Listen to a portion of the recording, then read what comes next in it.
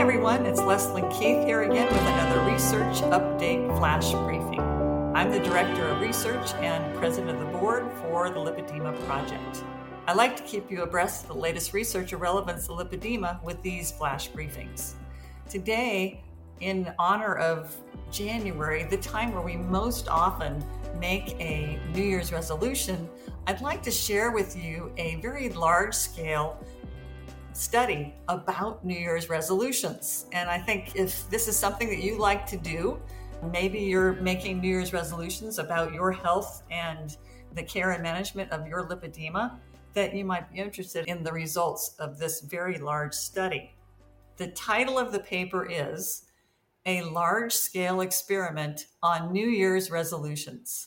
Approach-oriented goals are more successful than avoidance-oriented goals. And this was done by a group of researchers in Sweden. The paper was published in the peer-reviewed journal PLOS ONE in December 2020. So what was the aim of this study? The researchers wanted to find out what kinds of resolutions people make, how confident they are that they'll stick to their goals, how successful they actually are, and they also wondered whether phrasing their goals as approach-oriented or as avoidance-oriented made a difference in their success. They also wanted to know if having support in the form of information and exercises and goal setting would increase their success. So first, a couple of definitions. I think you might be able to tell a little bit from their titles, but I wasn't really familiar with approach-oriented and avoidance-oriented goals. So I just wanted to define those terms for you. So approach-oriented goals. These are goals for which you expect to receive positive feedback from others when you complete them. So some examples are, I will increase my maximum bench press weight to 280 pounds. I will be more talkative in social situations. You can see how these goals are really phrased in a positive way, something good that you want to accomplish. So contrast this with avoidance-oriented goals. So these are goals that help you avoid looking foolish or avoid failure. That's kind of the focus of the avoidance-oriented goals. So some examples of these are, I will not eat snacks before going to bed. I want to stop being so shy at parties. So these are really phrased in a negative fashion. So the researchers wanted to see, did it matter how you phrased your goals? What were the methods? The participants from the general public were randomized into 3 groups. And those groups were no support, some support, and extended support. And this study lasted for 1 year. It was all done online. So let's look at what was in each of those groups. So group 1, no support. So this group was given brief general information on New Year's resolutions, and they were asked to list their resolutions and estimate their chance of success. And then they completed 3 self-report surveys. Then they had 3 follow-ups over the year, and they would also repeat those surveys and also say how they were doing on their resolutions.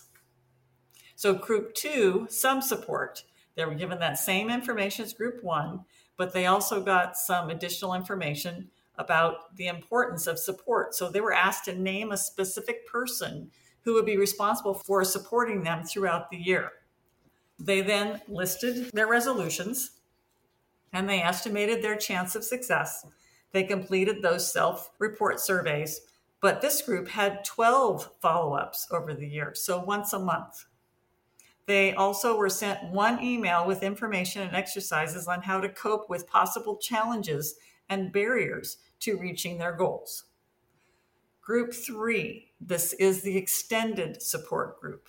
They were given the same information as group 2, along with information about setting what's called SMART goals. So these are goals that are very specific, they're time constrained, they're supposed to be very realistic, so that they were given training and information about setting these types of goals. And they were also given information about phrasing their goals in an approach-oriented goal rather than an avoidance-oriented goal. And as with group 2, group 3 was asked to name a support person. And then they listed their resolutions and estimated their chance of success. They completed those 3 self-report surveys and had 12 follow-ups over the year. In addition to the email regarding dealing with challenges, they also received 3 other emails, and these all had to do with motivation, thought patterns, negative spirals in relations to New Year's resolutions. So they were given additional information. They were also encouraged to make interim goals. So making small steps on the way to their ultimate goal for the end of the year. From what I can tell, when I read this paper, and I went through it several times, I could not see anywhere that the extended support that this group 3 got involved in any way in contact with a professional. So it didn't seem to be in-person support. It seemed to be all online, emails, information, stuff like that. And really, I was just trying to see, groups 2 and group 3 had these 12 follow-ups throughout the year. What did that involve? I wasn't really sure what that involved. It seemed to be just emails and online stuff. It did not seem to be even virtual face-to-face support. So this was a very large scale. So they had 1,066 participants. Remember, they were part of the general public in Sweden, and they recruited them through social media outlets like Facebook, Twitter, Reddit, and also major news outlets, and something called university television. So seemed to be some kind of TV that was in universities. And the only requirement to participate was they had to be at least 18 years old and fluent in Swedish. So the participants in the study, it really was overwhelmingly a certain type of person that was in this study. Overwhelmingly female, married or with a partner, children, employed, and had a higher level of education. So 81% were female, 73% married or had a partner, 73% had children, 75% were employed. And as far as higher level of education, only 14% stopped at high school. 79% went beyond high school. And this could be anything from a few university classes all the way up to a doctorate. The most common was a master's degree. And since they were recruiting with the university television, this is not surprising that they would have a higher level of education. But once all the 1,066 people were randomized by a computer into the 3 groups, the demographics were very similar, and each group had that same kind of, mostly female, children, etc. So the groups were very even, but very skewed to that particular demographic. So let's look at what they did for the measurements and the assessments and stuff like that.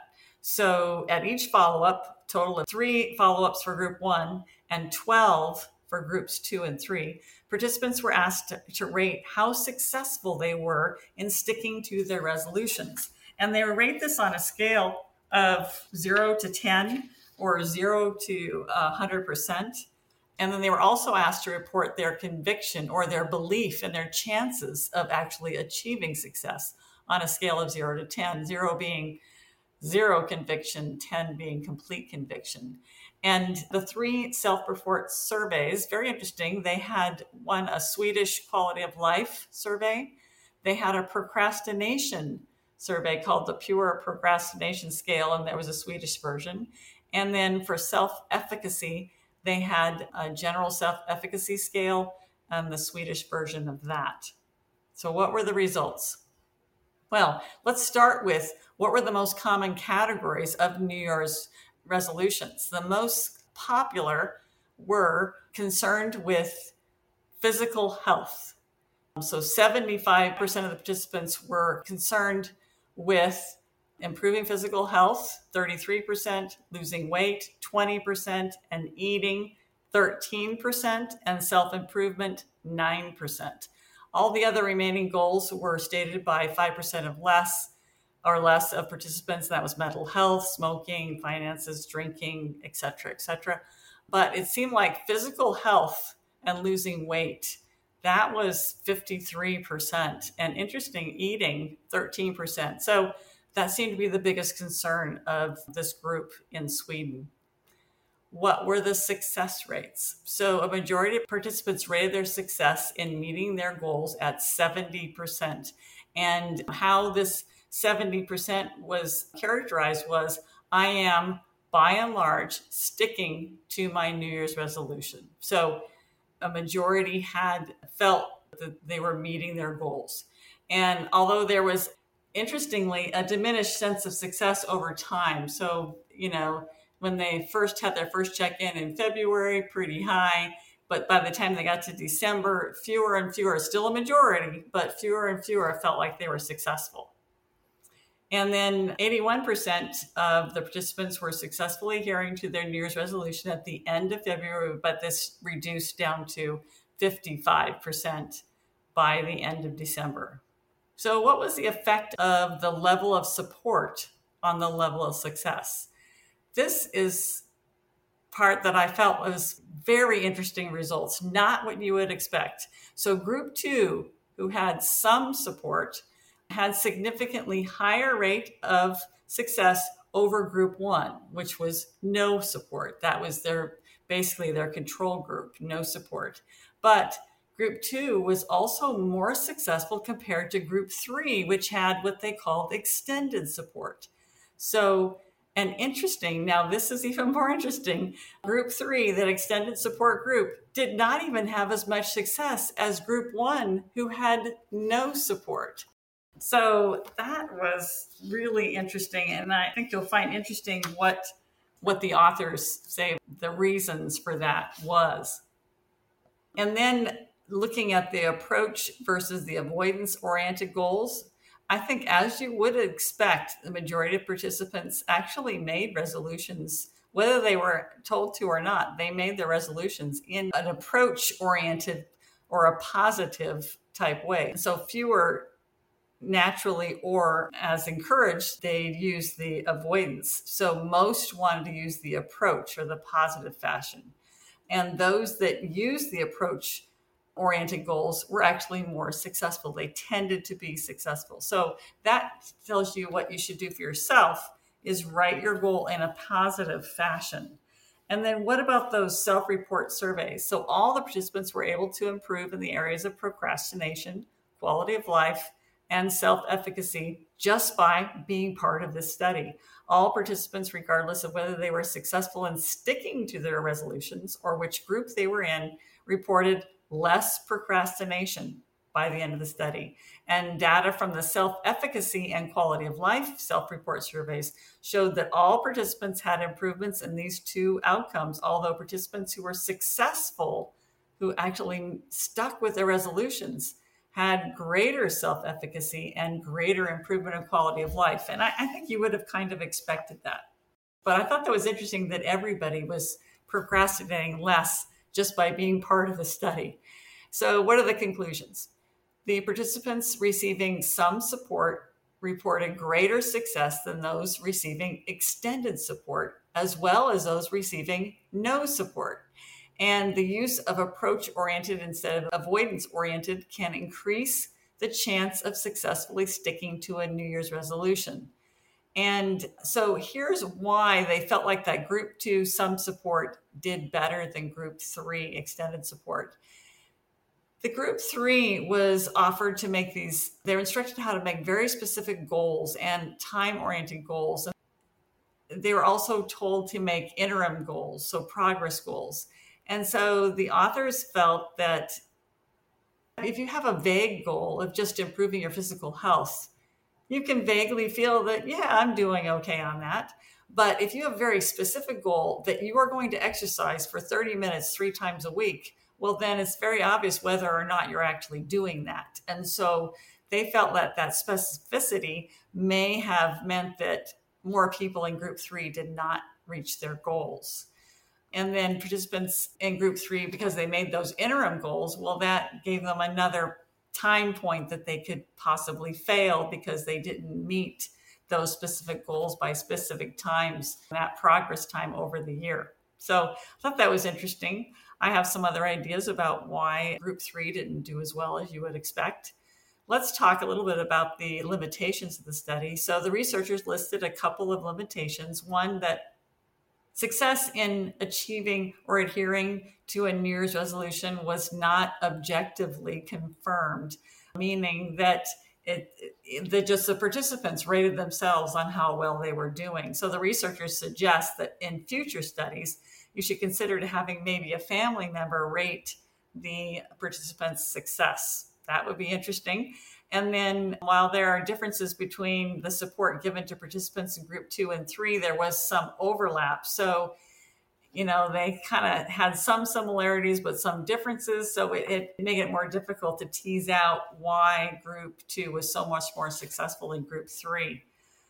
I'm going to suggest some other limitations. And one is that the characteristics of this sample was a very specific group in that Swedish public, overwhelmingly female, educated, married, et cetera, et cetera. And so that may have influenced the success rate because maybe that particular demographic tends to be more to stick to their New Year's resolution. So we don't know. That could have influenced it.